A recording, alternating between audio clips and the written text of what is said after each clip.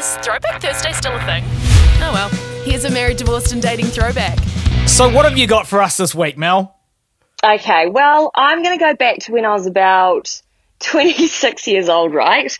And I had just sort of come out of this long-term relationship, so I'm just looking for a little bit of fun, and I had gone to this gig over summertime, and I had met this guy, and it seemed to be going really, really well. But as the night got on, I was getting quite pissed, and I kept forgetting his name. And so it wasn't the best start, but we sort of got through that. And then it came to the end of the night, the end of the gig, and my mate was a sober driver. So he's like, come on, we'll go home and have some more drinks and stuff. And this guy was quite keen to come back with me. So we jumped in the car. Yeah, it was looking really good for Mel. And then I sort of, as we're driving on this like busy-ish road on Auckland's North Shore, I had said his name wrong too many times, and he sort of just looked at me. And to this day, I don't know if it was James or Jim. It was a J name, that's for sure. And he sort of just looked at me, and he was like, "Man, I have told you my name so many times."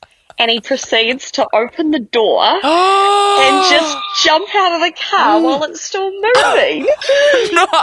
What? Yeah. No. Yeah, it was so embarrassing to the point when my friends had, my friend was a sober driver, obviously. I had another friend in the passenger seat and another beside me. And they all just, looked forward and they were like, close the door, Mel, just keep going. Because it was, I think they realised how embarrassing it was that some guy had actually just risked his life to get away from me because I had forgotten his name.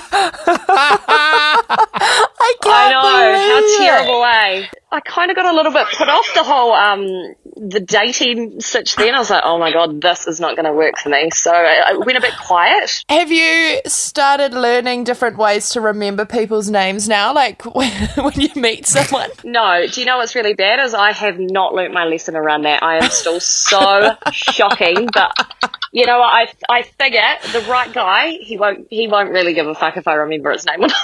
Hopefully. Exactly. I rename mine, so. Oh, do you? Is that the trick? Yeah, they don't get real names. That's a real popular tactic as well. I'm not dating, I'm married, but it's like I do this with people because I am terrible with names. So I'll just give them nicknames. Like I'll be like, oh, Blue Hat, or g'day Khaki Cargos, or something like that. You know, like Khaki Cargos. Maybe I need to start doing this. This is good.